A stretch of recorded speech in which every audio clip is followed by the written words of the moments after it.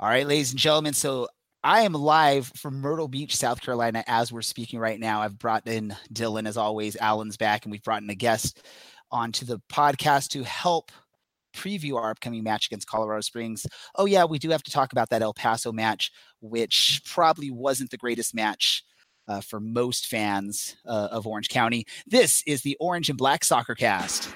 We are underway in the postseason, the first playoff game ever played in Orange County. It's a 1-2, Godoy.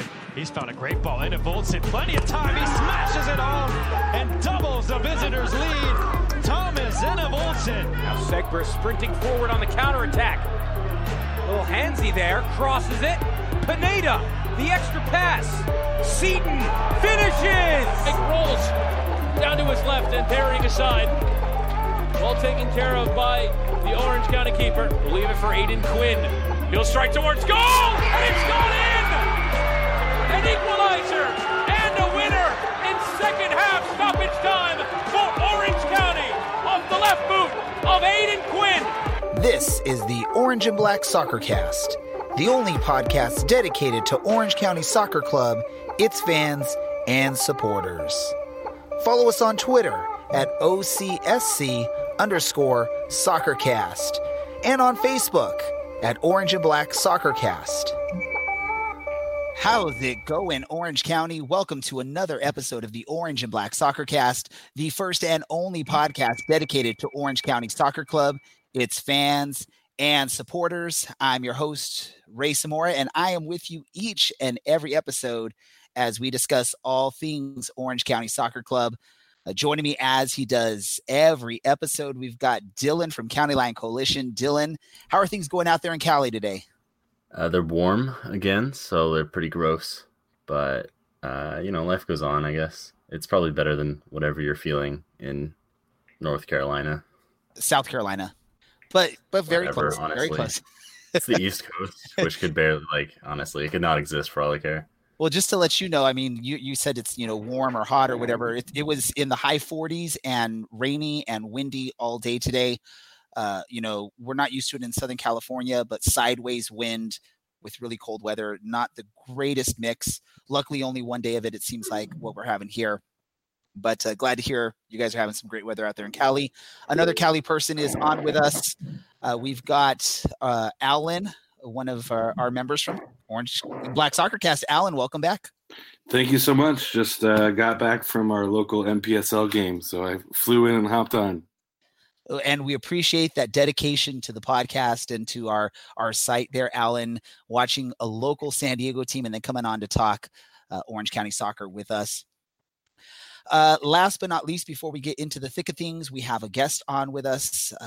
We have a match coming up this weekend against Colorado Springs, and we decided to reach out and bring on Mark Turner. He's from Last Word on Soccer, the Colorado Springs section of that site and podcast.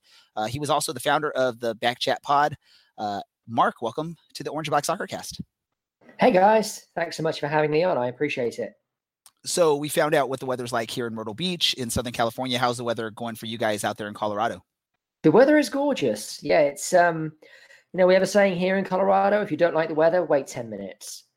I was driving up to go snowboarding with my son this past weekend, and in the space of a 2-hour drive, we went from thick fog to rain to snow to sun by the time we arrived at the resort. That was just in the space of 2 hours. So that's Colorado for you. It's beautiful right now.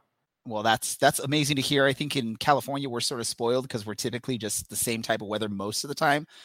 Maybe some rain here and there, especially this past winter, a bunch of rain, but typically 70 degrees, sunny, great weather in California. But I'm here in South Carolina and experiencing some of the weather changes. It's definitely an interesting thing to. It's called seasons, my friend. It's called seasons. We're not used to those.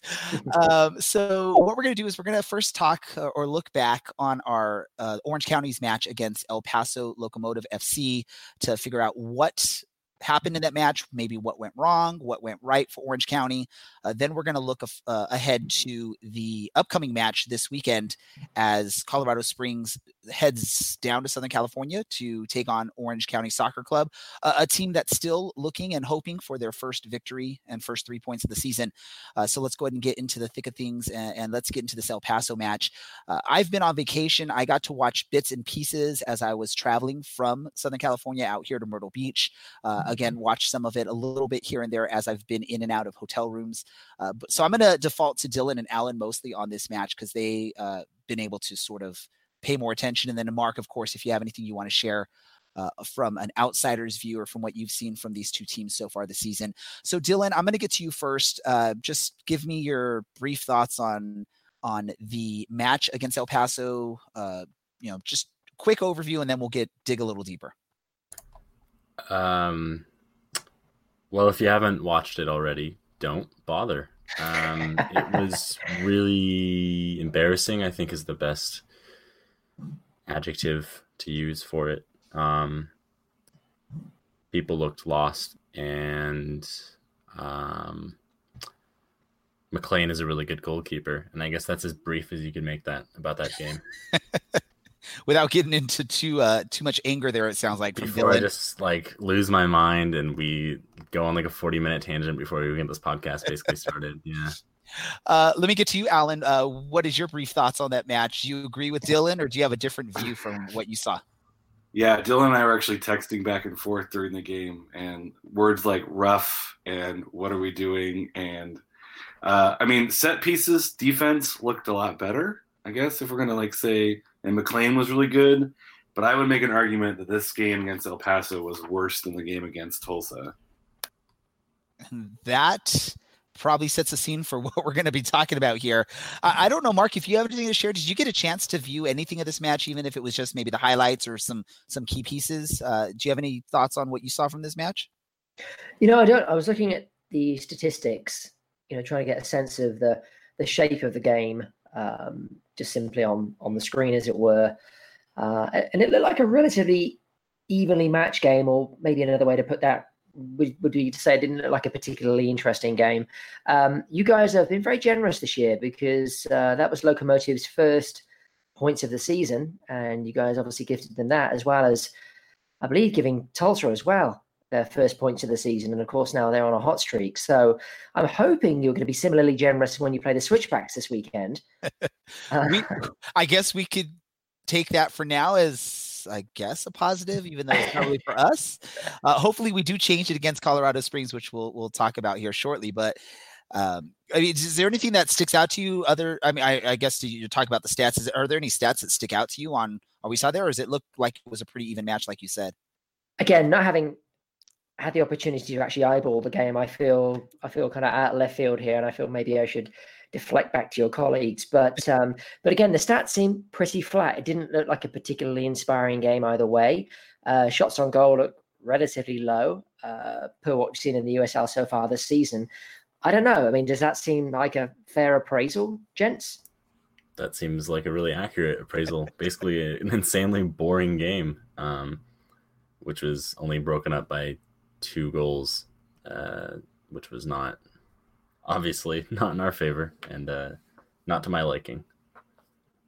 Well, let's get into it, because I did watch some of this match, and I got to watch some of the highlights. So the first half was pretty, I guess, back and forth, not too much going on. It looked maybe like El Paso had a little bit more control there in that first half.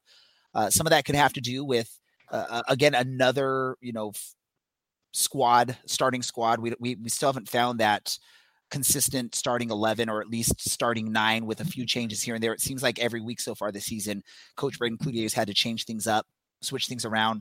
Aaron Cervantes, coming off of, his first career start, save of the week, gets benched for the new goalkeeper, which, makes sense when you have someone that has MLS experience, coming in there, and what, DJ Darwin Jones hitting the post again, which I guess he seems to do every single match. Alan, what did you think on that first half? Is there what happened there, and why was Orange County struggling to take control of the match early on? I'm looking back through my notes. I think I wrote maybe 2 good plays by Orange County. One was that shot off the post. El Paso getting 5 corner kicks in the first 16 And there was like 4 of them, like back to back to back to back or something. Yeah, like that right there. Yeah, it was like 9th minute, 10th minute, 11th minute, 16th minute. Like I literally wrote great tackle because it was like the only positive thing outside of, McLean basically keeping him in the game. There's a couple times where if McLean doesn't come up big on some, one-on-ones, some great balls through from El Paso, it's 2-0 before we hit halftime. I just felt, Dylan nailed it. They just looked lost. There was no anytime forward momentum was going, it just kind of died. And the only time that we had any type of offensive push was on a missed clearance, and that's where it led to the post being hit by Darwin Jones, which, can we get like a half a goal on that? Maybe we can add them up as the season goes. I think, if there's no all-star or anything like that for USL, but if there was, I think like a crossbar or a goalpost challenge, Darwin Jones would probably be the favorite to win that challenge, at least what we've seen so far this season. Wasn't that on Twitter today? The crossbar challenge, you get a $20 Adidas card. Yeah, the Michael Seaton was on there challenging. Was it Contour Ansu, I think is who he was challenging. Which whoa, go back for that one, Ray. Hold on. Wait, what was it? Am I wrong? No, just try that name again. Owasu Ansu Contour? What am I saying wrong? It's an O. Huh? First letter of his name's an O. It's a what? The first letter of his name is an O. That's what I said. Never mind. Oh, whatever. Dissension in the ranks, gents. Come on now. Just because you've had a couple of defeats. Dylan likes to give me a hard time every time I mess up on some kind of. I'm not the only one that likes to give you a hard time, man. It's everyone. I know. Don't worry. When we get talking about the switchbacks, I can butcher a few names as well and readdress the balance. Hey, if you guys are into crossbar challenges, you really should check out YouTube. They do crossbar challenges frequently with the Premier League teams and the Championship teams back in England, and it's very amusing watching some of these young pros who portray themselves as kind of being studs, trying to hit a crossbar from about 40 yards out and getting nowhere near it. Quite funny. Definitely. And by the way, Andy, it's been nice having you listen to us for the shortest amount of time on your podcast ever. Mark, that's an inside joke. We have a listener that just doesn't like talking about Premier League English soccer or whatever. So we just sort of joke that on there. So if you're still listening, Andy, thank you for hanging with us. Dylan, let me get to you really quick. Is it time to start worrying about the chemistry on this team and sort of we're seeing different lineups each and every week, and it doesn't seem like these players are on the same page, not even close. Is it time to start being worried about that? I don't think that the chemistry is an issue. I mean, we brought back a record number of players. I think it was something like 14 guys played for us last year that got contracts this year or had, in the case of Christian Duke, had a multi-year contract already. There's, for some reason, a separation in between what Cloutier wants and what Chaplow is saying on the sidelines and what is happening on the pitch, because they seem completely lost the second there's anything happening. I mean, the start of that game was abysmal. It was almost another own goal from a back pass. Thankfully, McLean got to it and got it out, and then we had all of those corners. I mean, the first 15 minutes I was waiting for the goal to happen, and I think what we've seen so far is basically the second the going gets rough, there's no leadership anymore in the center of the pitch, and that's no disrespect to Liam Trotter, but he's not Aidan Quinn and he's not Christian Duke or Thomas Enevoldsen. Yeah, he doesn't know these players as well, and in the sense of Thomas Enevoldsen, he isn't there to verbally berate them. I get the sense that he's a lot more of a quiet leader. So without that, it's really confusing, and they just seem lost. And with it being a month in, we haven't had the same back four start a match. And we've had 3 goalkeepers in 4 matches as well. So have we, to be fair. It's weird.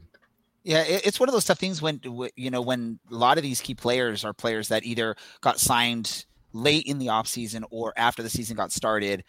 Some of the players came in, got announced 2 weeks and they hadn't even arrived yet after the 2 weeks. So it's hard when you have all these new faces. I get it, Dylan. You say we have a lot of returning players, but when you look at each of the starting lineups so far in the season, It's been a mix of old and new, and it just I don't know. Maybe it's just me. I'm not seeing this cohesiveness that you would hope to see out of a team that's challenging or supposed to challenge for the title.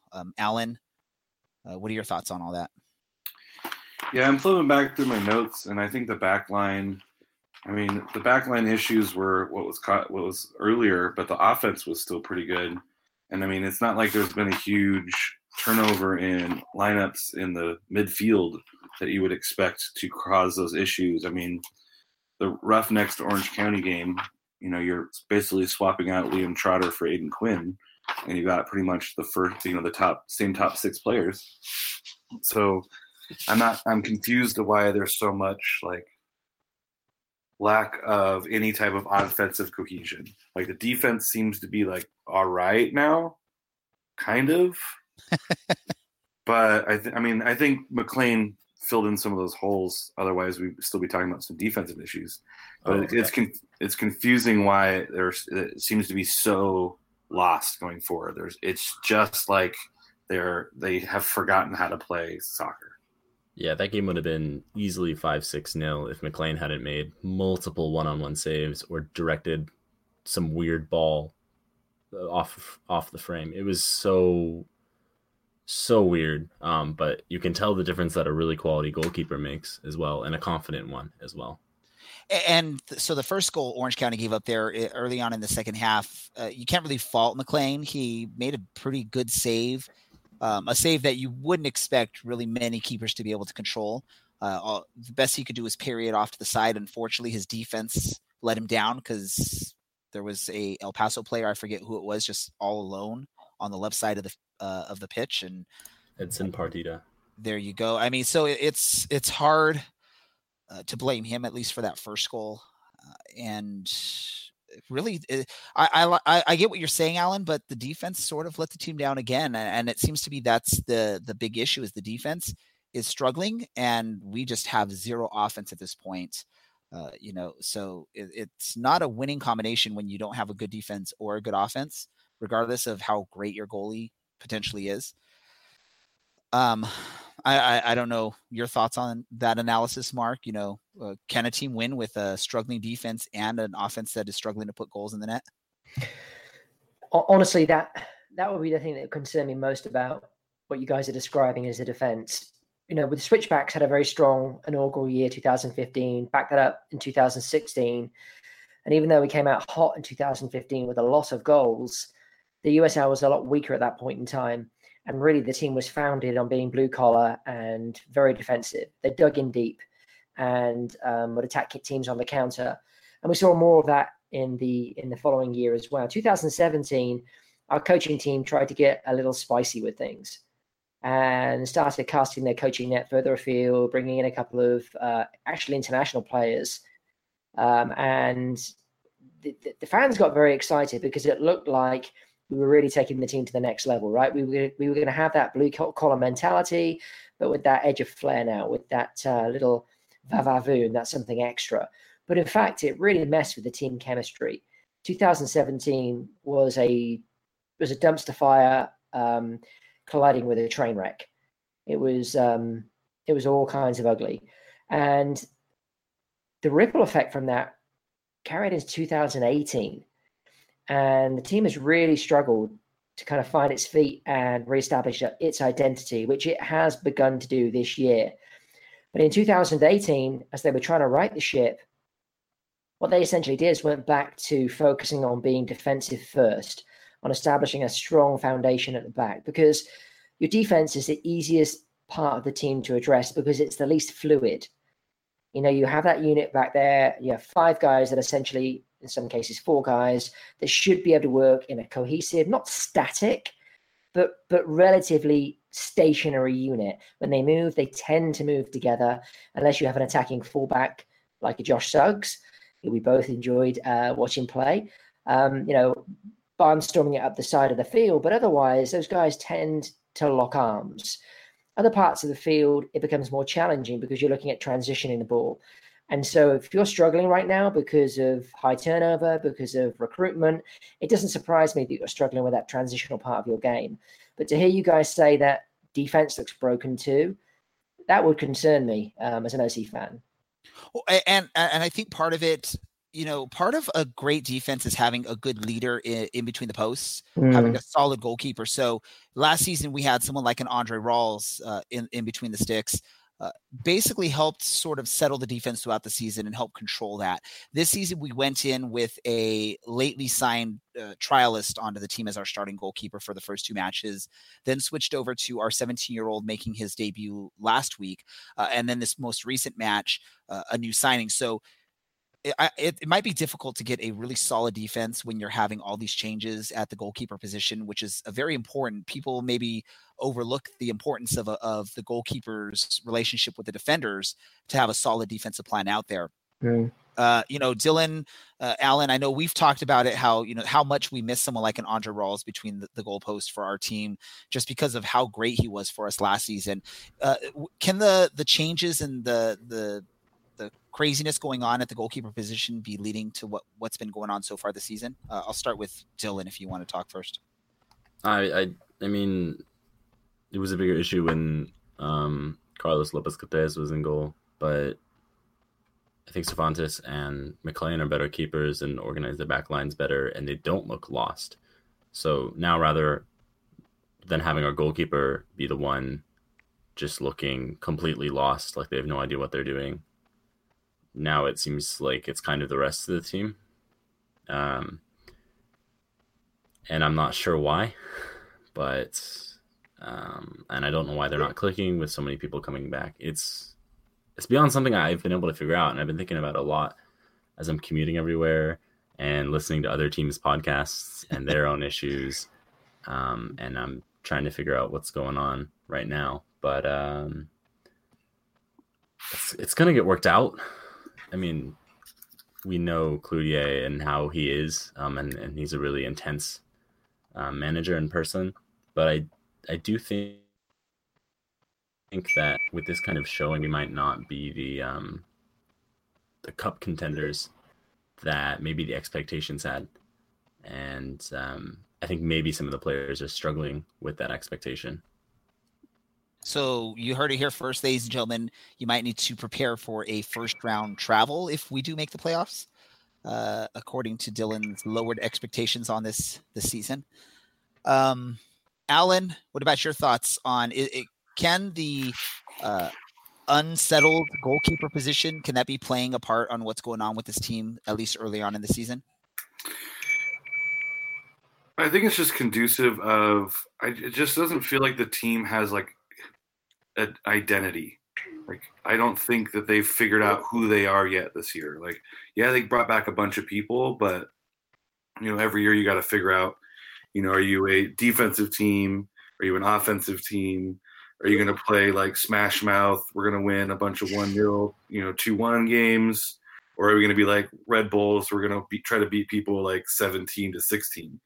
I look at the team, and it doesn't feel like they have an identity of how they want to play as a team.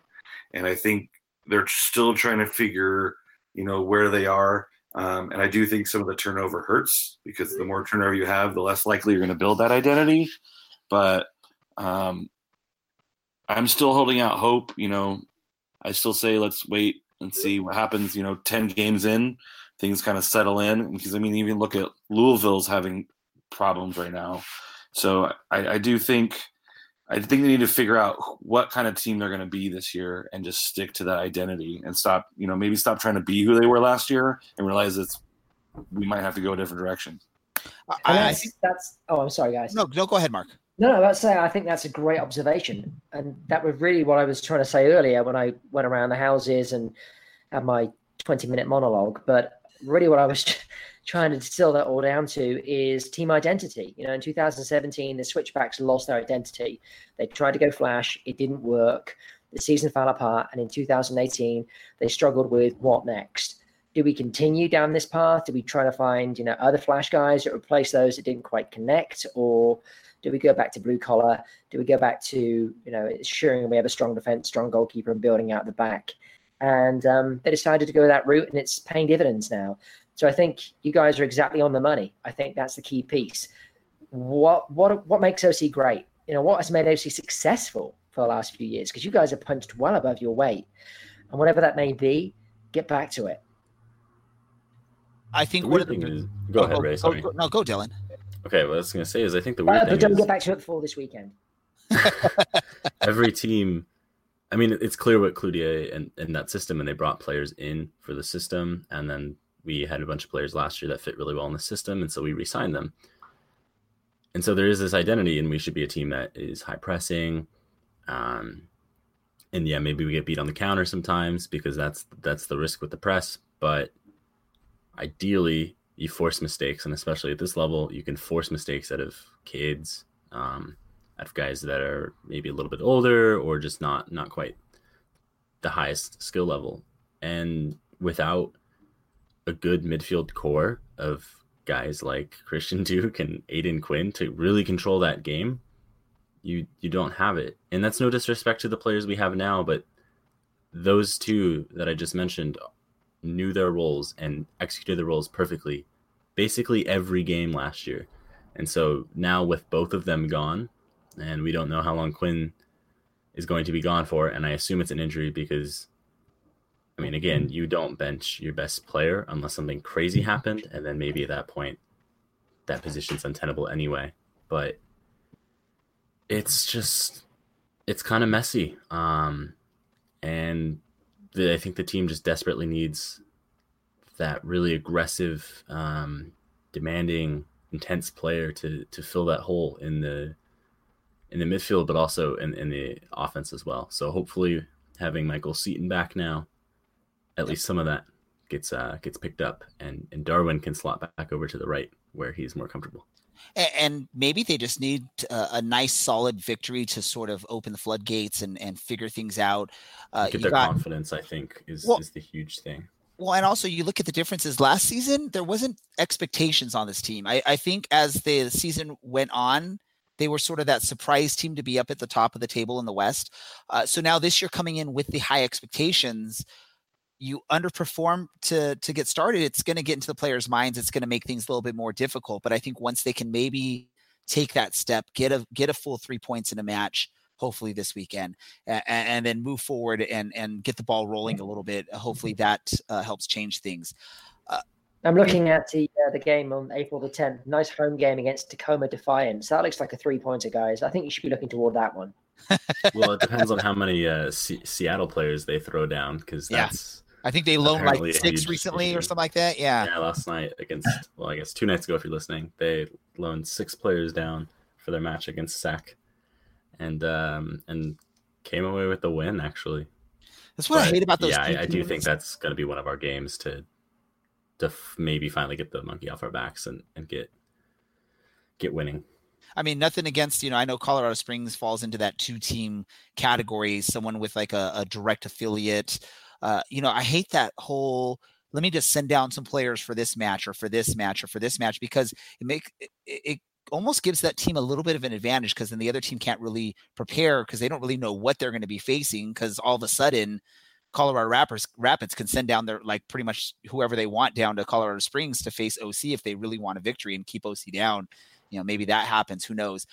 Before we get into the Colorado Springs match, I want to ask Dylan and Alan, anything else you want to talk about on the El Paso match before we sort of push that behind us and move forward? Nope. Well, that was sweet and simple. Their field totally sucks. Their fans are equally sucky. And not an El Paso comment, but Ray, just because they have an affiliation agreement does not mean that they're a 2-team. Okay. I'm sorry. Someone's already written the tweet and they've already sent it. Yeah, I'm going to wade in on that piece. So our coach Steve Tritchu has bemoaned the fact that other teams with affiliations to MLS have been able to mix up rosters and send down studs whenever they feel like it. And now we're in that situation where we have that affiliation with the Rapids. But I have to say, we're 4 games in. We haven't seen that from the Rapids, nor do I expect for us to. They very much are using their relationship with the Switchbacks as an opportunity to give their youth team players a run out, and also those guys coming back from injury. Furthermore, if you look at the Rapids' results this season, they can't afford to be sending down their better players to Colorado Springs. They need them in Commerce City. just as expected. I will take that. I will take that. I was wrong in what I was speaking with. That you guys, we can't put you guys in that same category. I guess I should be punished for that, because I know people used to think of that with us and LAFC, and that was sort of something us Orange County fans hated to hear. And then I'm going and just sort of assuming Colorado Springs and Colorado Rapids, same type of thing, and that was just my bad there. So I apologize. The Twitter storm, man. You know, Dylan, I'm not afraid of a Twitter storm. So, you know what? Good. One last thing about this El Paso match. So, if you were looking closely at this match, so maybe you should go back and actually rewatch this match. If you go and look closely, you can see Richard Chaplow wearing an Adidas ZNE hoodie that's OC branded. So, I think that's what Oliver was talking about. So, that is hopefully some merch that we get soon. But like some of that amazing merchandise. Oh my God, it's going to be like well over $100, but so worth it. I'm really excited. That was the highlight of the game for me. Well, there we go. Way to end it there, Dylan. Let's move forward. Let's look ahead now. We got a match coming up this Saturday as Colorado Springs Switchbacks FC. Am I getting that right, Mark? Mm-hmm. All right. These long names in the USL sometimes just sort of baffle me. Sometimes I forget. I'm known for messing things up. So always got to double check on that. But they're traveling down to Orange County, down in Irvine, to face OCSC, hoping for their first win. Orange County is. They are hoping to get the 3 points, hoping to start something. I'm going to just start it off with you, Mark. I'm going to ask the question because I know pretty much that's the thing every Orange County Soccer Club fan wants to know. What happened with Andre Rawls? Why are we not going to get a chance to see him? We're sad. Do you have any insight onto what happened with Andre Rawls? And let's go with that. Okay, folks. Well, this is what you tuned in for. This incredible insight coming at you live from Colorado Springs. Here it is. I have no idea. Nobody seems to. He was at training leading up to the Phoenix game. He looked in good shape. I got eyes on him. Our local reporter from Colorado Springs Gazette got eyes on him. Everybody was expecting Rawls to suit up for the Phoenix game, and he didn't. And as far as I'm aware, he didn't also take part in the Rapids game either. So we don't really know what happened to him. When we didn't see him suit up for Phoenix, we assumed that our regular number one, Stuart Sayus, would be between the pipes. But of course, we ended up with Abraham Rodriguez, 16-year-old Abraham Rodriguez, from the Colorado Rapids Youth Academy.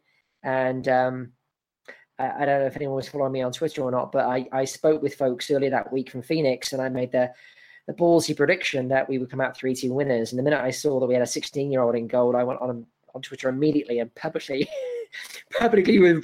withdrew my prediction. I wasn't now my colours to that particular mast. And of course, Rodriguez proved us all wrong by putting out an incredible professional debut against Phoenix, which we can certainly talk about more in more detail if you guys want to. But as far as Rawls is concerned, he's one of 3 goalkeepers we've already used this season. I don't know how much we're going to see him in Colorado Springs. I think once Stuart Sayus gets fit, I hope that he will be our regular number one, with the Rapids keepers providing backup to him as opposed to the other way around. I know Rawls is a great goalkeeper. I know you guys thought very highly of him, and that we've seen of him. We've certainly been impressed. But no, as far as to his current whereabouts, I'm afraid I don't have any insight for you. But as far as you know, he's not making the trip down to Orange County, or? Don't know. I spoke with some folks. Well, I spoke with some folks in and around the camp to ask that question, and nobody seemed either able or prepared to answer it definitively. Okay. I have heard, the pieces that I'm cobbling together suggest that we may see Rodriguez between the pipes again.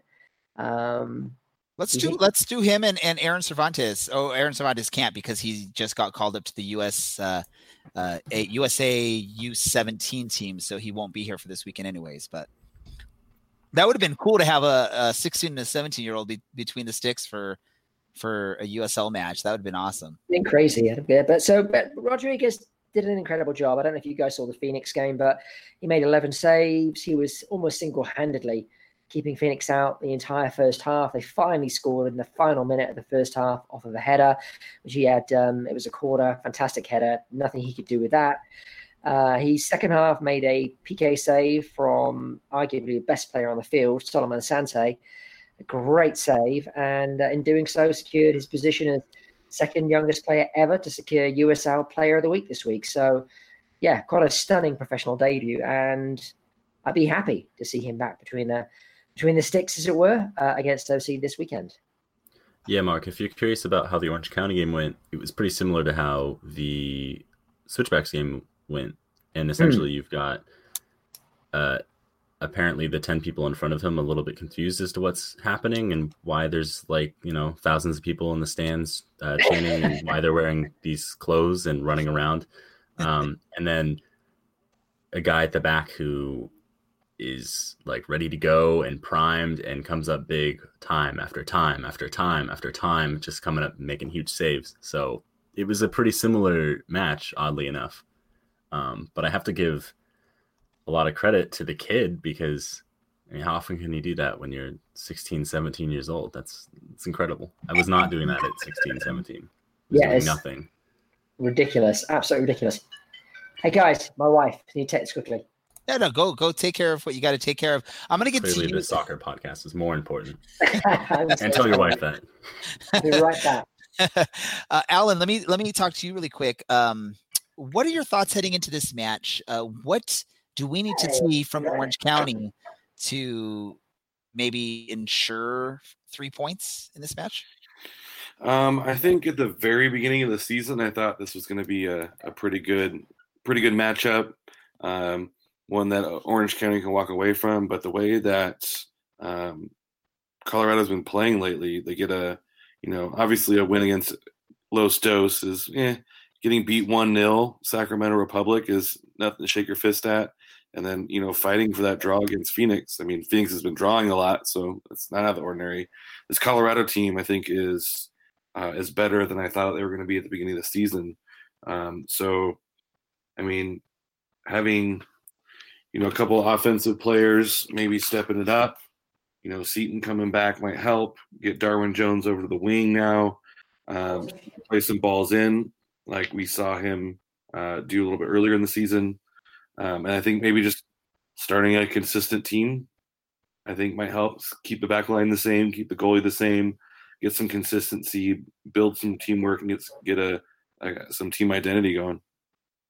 What about you, Dylan? What are your thoughts heading into this match? What do we need to see? Do you agree with Alan, or do you have more to add to it? I guess I have a little bit different way of thinking of this game where, I feel like I've been very critical of the team tonight.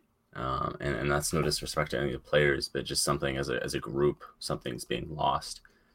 But I think that this is going to change, and they'll be a little bit better off this week. Obviously, Colorado's a team in great form, but I still think playing at home again will help. And I think they'll finally, assuming Seaton starts, they'll finally be able to sort out those issues that they've been having. They'll have a little bit more regularity, and especially up top, that's going to be huge for us, so that Harry Forster and Darwin Jones can just focus on the killer runs that they're capable of rather than trying to be goal scorers. So it should work out nicely for us. And of course, we know Jerry Van Wolfgang is also back, and apparently Vinicius is fit and ready. So we've got a little Brazilian wonder kid, if nothing else. I know he made his debut against El Paso, which I think was a little surprising to most Orange County fans.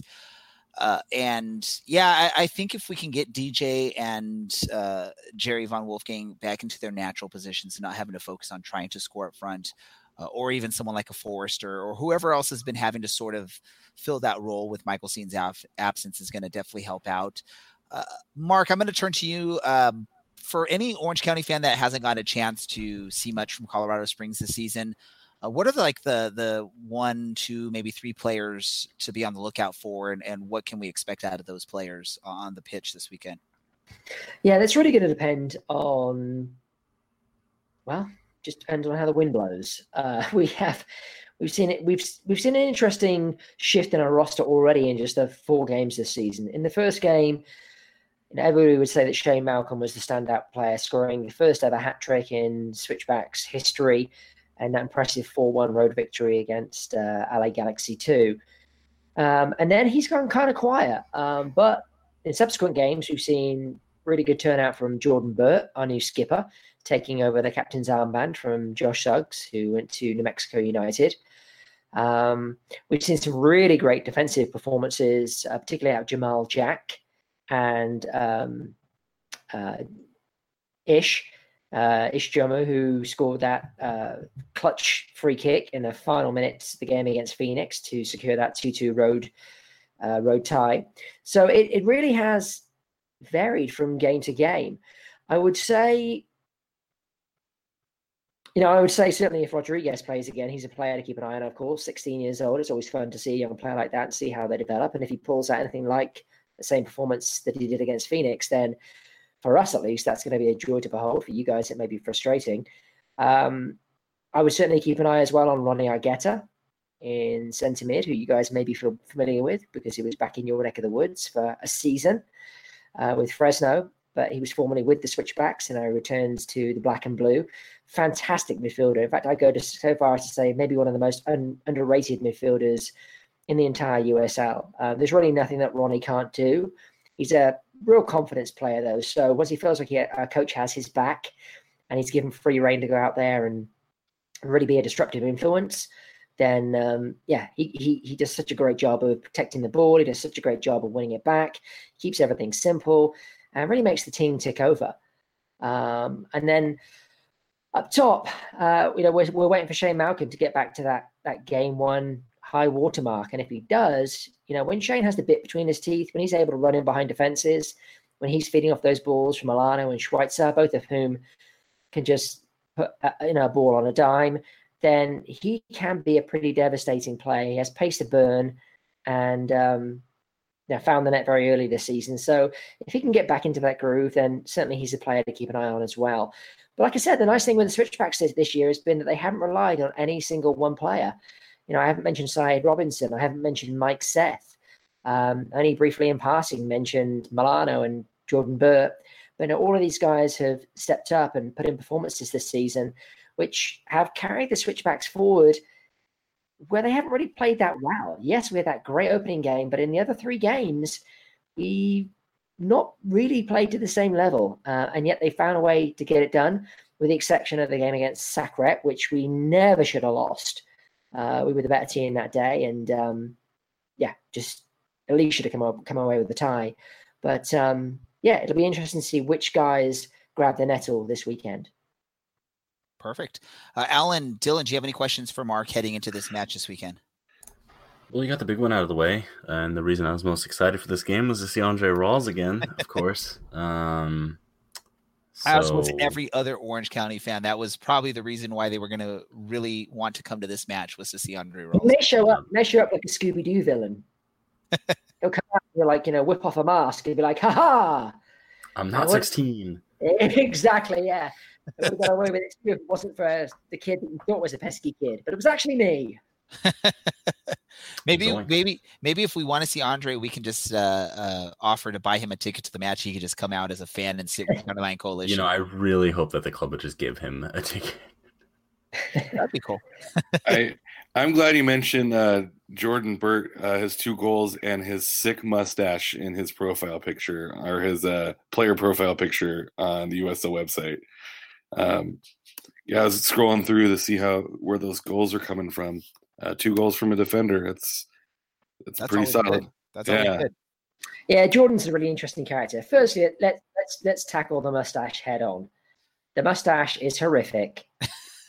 I've given Jordan grief about this face to face. I've told him now he's a skipper. If he's going to be face of the franchise, the mustache needs to go from the face.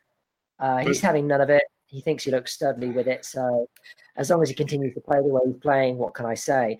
But in all seriousness, he's a really interesting character. I think he'd be the first to say he's not the most technical on the roster, but he runs from first minute to last. He's so honest. He works both boxes. Yes, he's known as being a defender, primarily an attacking fullback, but the coach has also deployed him in that attacking central mid role as well on occasion. In fact, if he feels like Milano's not having a good day, or maybe he's getting a little leggy. We've seen that sub already a couple of times where Milano comes out, a defender comes in to slot into Bert's role in defense, allowing Bert then to move into that central attacking position. And he does a really, really nice job, whether he's playing fullback or in that central attacking midfield position, of arriving in the box late, as he did against Phoenix for that opening goal.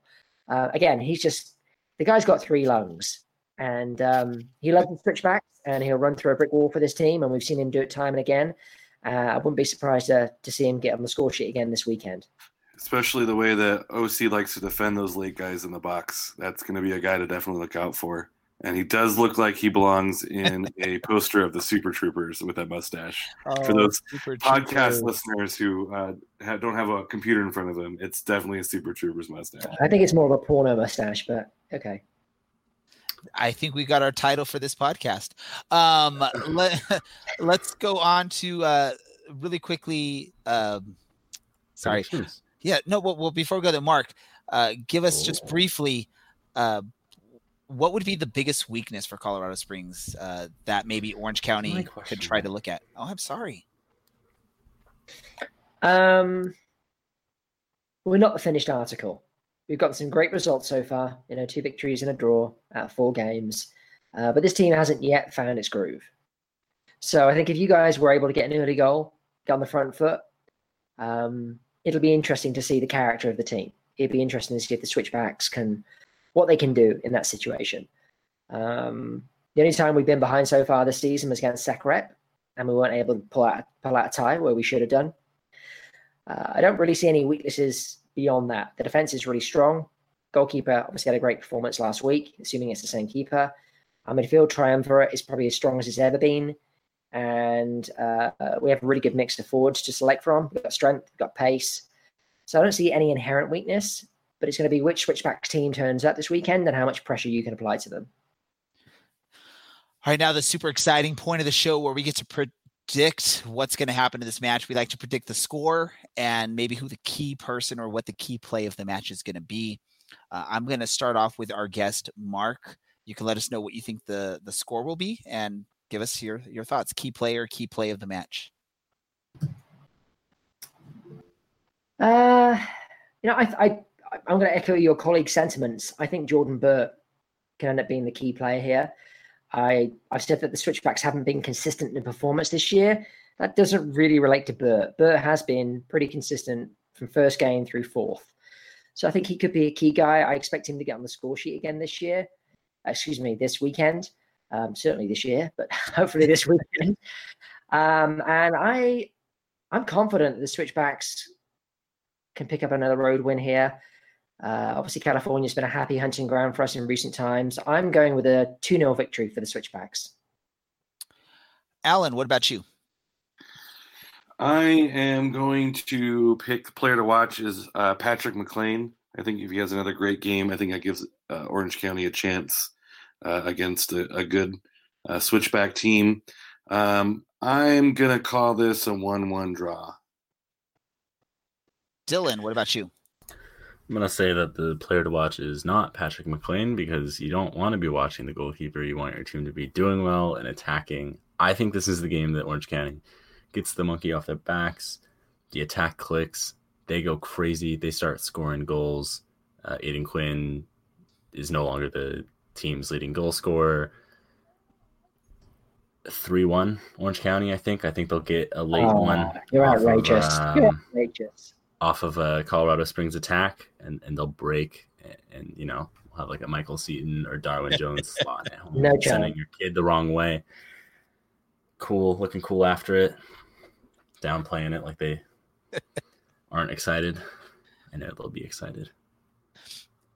Here's my thought. I think we're going to see sort of a replay of what we saw last season in Colorado Springs when it was a 1-0 victory for Orange County off a very early goal from Michael Seaton off an awesome pass from a defender. Although we don't have Josh Hoyveld anymore, we do have some other defenders. Maybe one of them can loft a nice pass across the field. Seaton will have an easy 1-on-1 goal like in the 2nd minute of the match, and then it'll just be a boring match for the rest of the match. 1-0 Orange County is my prediction on that. Michael Seaton with a quick early goal off an awesome feed. and then a boring match for the remainder of the match. But hey, fans, have fun, cheer away for a victory, because Orange County definitely needs that victory. It seems like it's all homerism here. Mark going with, you picked Colorado Springs, right, Mark? Yeah, 2-0. Okay.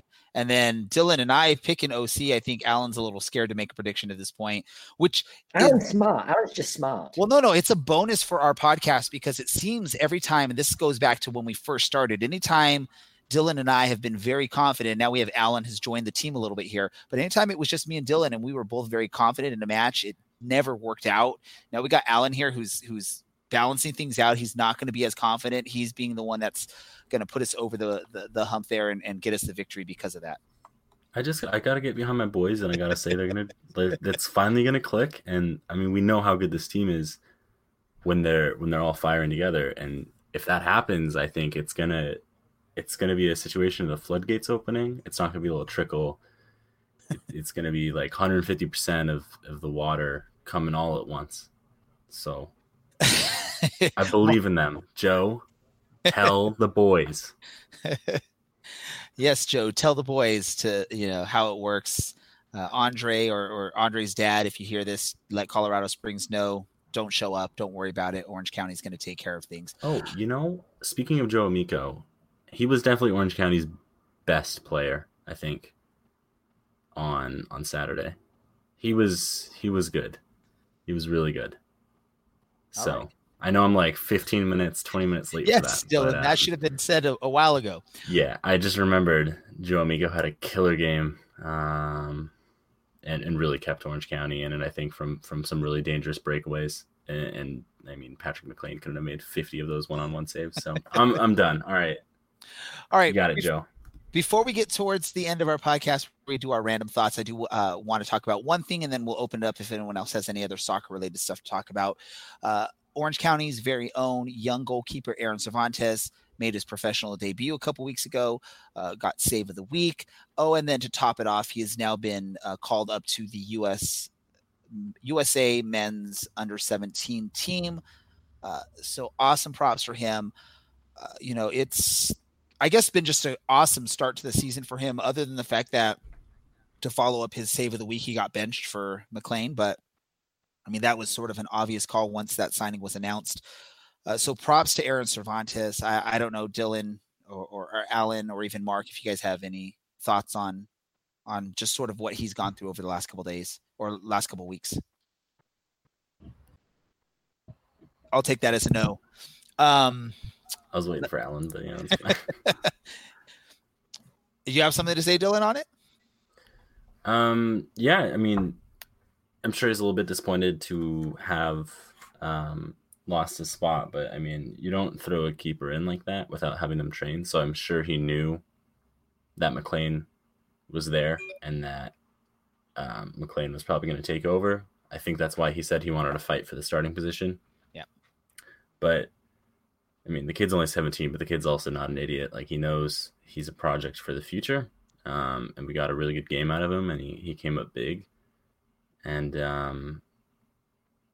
maybe 2 years down the line or something, or maybe even next year, he's completely ready for this league. I mean, I'm sure he's content, and he's getting these national team minutes, and that'll mean a lot too, playing with a really high level group of guys. That'll help him out. Yeah.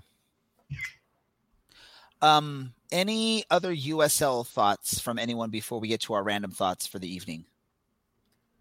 I don't like this season. Like, at all. Oh, it totally sucks. I mean, Tulsa's in first with 10 points. And like Orange County, Phoenix, Louisville are all struggling. Although Phoenix, they're struggling. I don't know what's going on with them, but they're still going up the power rankings for some reason. Where like Sacramento was like drawing every match for the first few matches and just they were keeping them at 5, and all of a sudden now they've gone up. It's weird how that all works out. That's a whole different story. We'll talk about it for those of you that go onto our website and follow our written stuff. We're going to definitely, I know Dylan and Alan are going to have some thoughts on the power rankings this week. I might even jump on and actually share some of my thoughts. I know I haven't done that the last couple of weeks, so we'll get into that a little bit later. Just check out our website over the next couple of days to see that. Let's go and do this. Let's wrap things up. Let's get into some of our random thoughts here. As always, we like to just end each episode. It could be a random thought about other soccer leagues around the world. It could be anything, books, movies, music, pop culture, what you ate or a great restaurant you found. I'm going to start off with our guest, Mr. Mark. Do you have any random thoughts you want to share with our listeners? Okay, well, if that listener was hanging on earlier and he stuck with us after talking about English football, I'm about to end his night early. I just wanted to give a shout out to the English men's national team and also the English women's national team. Both teams really seem to be on the rise right now, both in terms of international rankings and also their preparedness for major tournaments. A lot of enthusiasm back home, a lot of great young talent coming through, and it's really exciting to see. And I hope something similar happens with the US men's national team as well. We know the women's team have been constant performers, look really good for the World Cup in France this spring. Be interesting to see if the men's team can kind of find their feet and begin emulating that. I think there's a lot of potential here in this country, and I'd like to see them do better. So yeah, just a shout out to my 3 Lions. Awesome. Alan, what about you? I'm not a huge wrestling fan, but this past Sunday's Last Week Tonight with John Oliver did a great piece on the WWE, WWF getting sued, WWE in regards to player safety and a lot of that. So if you're a wrestling fan and a WrestleMania is coming up, he's asked people to kind of speak out about the treatment of the wrestlers.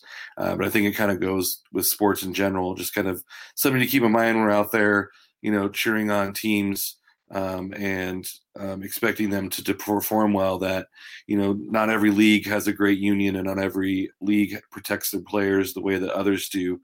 So as fans, it's something to keep in mind and keep an eye on when we're watching these guys put their bodies on the line for us to, make sure we're at the end of the day, we're showing them respect, we're giving them love for what they do, and then making sure when we have opportunities to speak up for their safety that we do so as fans. Good point there. I mean, soccer fans, I don't know, Mark, if you saw this or saw the match. I mean, in the Premier League, we saw something with a player by the name of Ryan Mason who just had a horrific head injury, had to retire. He was 26 years old when this happens, and he had to retire because of a horrific head injury. So yeah, player safety in any sport, wrestling, soccer, football, whatever, is definitely an important thing. And as fans, I love when I see it when the opposing player gets seriously injured, but fans are willing to, still show love for that player because they understand in the end of things, a life is more important than, if your team is victorious in a match or something like that. So good call out there, Alan. Dylan, I take it we're going to hear about a book or a poem or something. Ooh, second one's right. All right, so on the topic of the English national team, Raheem Sterling's actually a pretty good player. Who knew? And Gareth Southgate's waistcoat is maybe the most lovable thing about that entire team, I think. I mean, I truly love the waistcoat. It's a nice, classy touch. Back to Orange County. So, Andy, you can start listening again. Darwin Jones celebrates his birthday in 2 days, on Thursday. So, I guess it's tomorrow. And then on the 15th, it's Giovanni Ramos-Godoy's birthday. And then on the 17th, it's Joe Amico's birthday. And then on the 22nd, it's Koji Hashimoto's birthday. So, the month of birthdays for Orange County. It's a month of birthdays. And then at the very beginning of May, it's my personal favorite, Michael Seaton's birthday. So we got a lot of birthdays coming up, and hopefully it means a lot of victories coming along with those birthdays. Hopefully they're not partying too hard. These boys are gonna be scoring some birthday goals and getting some birthday assists. I'm curious, which of you guys is tasked with jumping out the cake? We can leave that for Alan. He's the new guy. I think rookies are supposed to get all the hazing, right? You ready for that, Alan? I think that would scare them. Yeah, Alan's got a pretty nice beard. That would scare me. A beard and a bikini. That's a great combo. Alan, is your wife okay with this? That's a challenge, Alan. Yeah, I don't think I can find one that will fit very well. Well, let's get into, I guess, my final thought here. I'm actually going to have two thoughts. Literature recommendation. What? I'm going to have two thoughts here for y'all. Dylan, you might appreciate one of my thoughts. My first thought's going to be, we flew all the way from Orange County to Myrtle Beach through Charlotte. So it's not a quick flight. Part of the whole, aspect of doing a flight, we have 2 boys, ages 8 and 6. We let them pick out some books, either activity books or things to read or whatever, to come out on this trip. My oldest son, he picked out a Mad Libs book, which, I didn't even know still existed, first off. And second off, again, Dylan, I think you might appreciate this. It's an opportunity for him to learn nouns, adjectives, adverbs, all this wonderful stuff. And we actually had some fun, spending about a half hour the other day while I was watching some English soccer, doing some Mad Libs at a pizza place here. So that was a pretty cool thing. It's pretty cultured. Let's jump into English soccer, and this just because Mark had to talk about the England Tottenham Hotspur soccer team there. Tottenham Hotspur is going to be opening up the greatest football stadium in the world this weekend as they face Crystal Palace, the new Tottenham Hotspur Stadium. Amazing stadium. Even though it doesn't have the cheese room anymore, it's still going to be the best stadium in the world for soccer. I wish I could be in London to partake in the awesomeness, but I heard the tickets on the scalpers market were ridiculous. So, I'm going to be trying to watch that on TV, enjoying it. I watched the closing of White Hart Lane. I'm going to be watching the opening of the new stadium. It's going to be amazing. It's going to be awesome. Watch it if you like soccer. If you just want to experience something cool, watch it. Because again, greatest stadium in the world is going to be opening this weekend.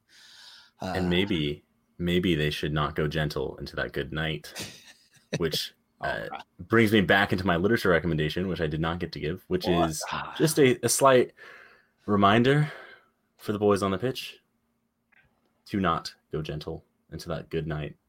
Poem by my namesake, if you will, Dylan Thomas. It's a villanelle, which I read one on the podcast before. I won't read this one because it is not mine, but it is an amazing poem. I think I've already recommended it. You should read it anyway.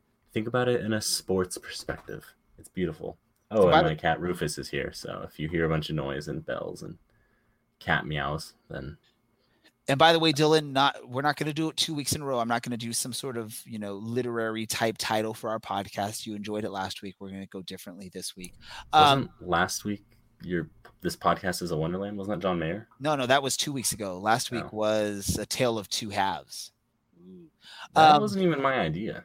Yeah, it was my idea, but it was a literary type reference there, right? So this is Mark. If you didn't know, we always start rambling off towards the end of the podcast. We've just been talking about soccer for 50 minutes. We just start going random. We're going to end this thing up really quick before we end. Mark, do you want to let our listeners know where they can find you, either on social media, the interwebs, whatever you got? Oh my God. Yeah, sure, absolutely. So if anyone's interested in my writing around the Colorado Springs Switchbacks, you can check me out at Last Word on Soccer. I think it's lastwordonsoccer.com is the website, or you can find me on Twitter, where you can link directly to my written articles at ALWOS_COS. So like Last Word on Soccer _COS is the abbreviation for the city of Colorado Springs. So I also founded the Back Chat Show, which I guest on periodically. It's the fan podcast for Colorado Springs Switchbacks, but I have 2 very capable friends and colleagues who run that show pretty much for me now, Jason and Paul, and they can be found at Backchat Show on Twitter as well. And we also have a Facebook page. So I'm sure you guys know how to search Facebook and find all that goodness. So appreciate you guys checking in on us. And they'll certainly be covering the OC game, typically within about 48 hours of the game itself. A new Backchat Show drops. So, if you haven't been beaten too miserably and you want to check us out and get our opinions, that's where you'll find it. Alan, what about you? Let our listeners know, or remind our listeners where they can hear more from you. A_Underwood48 on Twitter. It's a mix of tons of different things. So buyer beware. Dylan, what about you? Sorry. You guys can find me on Reddit at OCSC_Dylan or on Twitter at OCSC_Dylan. Yeah. Or I think on our podcast website at OCSCpodcast.com/author/Dylan_Allen. Oh, you're going like hardcore into that now, Dylan. I got to find something else. I mean, all right, time for the quick recap here, or not recap, but ending here. You can also find our Twitter at OCSC_soccercast. You can find my personal Twitter at DJ Ray Zamora. You can also look for us on Facebook, on Instagram, or our website, www.ocscpodcast or .com or orangeandblacksoccercast.com. I know Dylan, I had to throw in those wwws because I know you love when I do that. Also, you can check us out on Beautiful Game Network, bgn.fm, or go on to their Twitter at bgnfm. You can find us and other awesome soccer podcasts, including Backchat Pod, The Last Word on Soccer, all that wonderful stuff. A bunch of awesome soccer podcasts are on there. For all our listeners that have listened to us from day one or have listened to us multiple times in the past and you keep listening to us, thank you for all of that. Your support is amazing. For those of you listening for the very first time, go back and check some of our older podcasts if you want to at our website or on Beautiful Game Network just to hear what we've had to say. Sometimes we reference that stuff. I want to thank everyone. I want to thank our guest, again, Mark Turner, for joining us. Dylan, Allen, you are always helping out in this. I want to thank you as well. This is Ray, and we are out. Orange County, you are my team until the day I die. And when that happens, I'll still be seeing you way up in the sky. Orange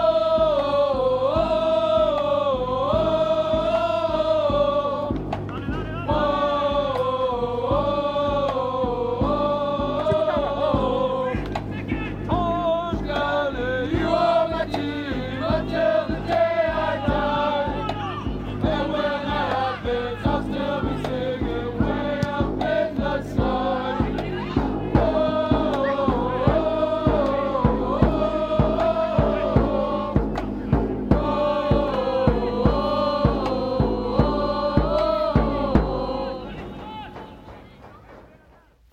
Podcasts are a great way for your business to advertise to target audiences. And the Orange and Black Soccer Cast is looking for advertisers like you. If you're interested in advertising your business on our podcast, please email us at info@orangeandblacksoccercast.com. The Orange and Black Soccer Cast has joined forces with many other soccer podcasts, many of them focusing on the USL. We're now part of the Beautiful Game Network, bgn.fm.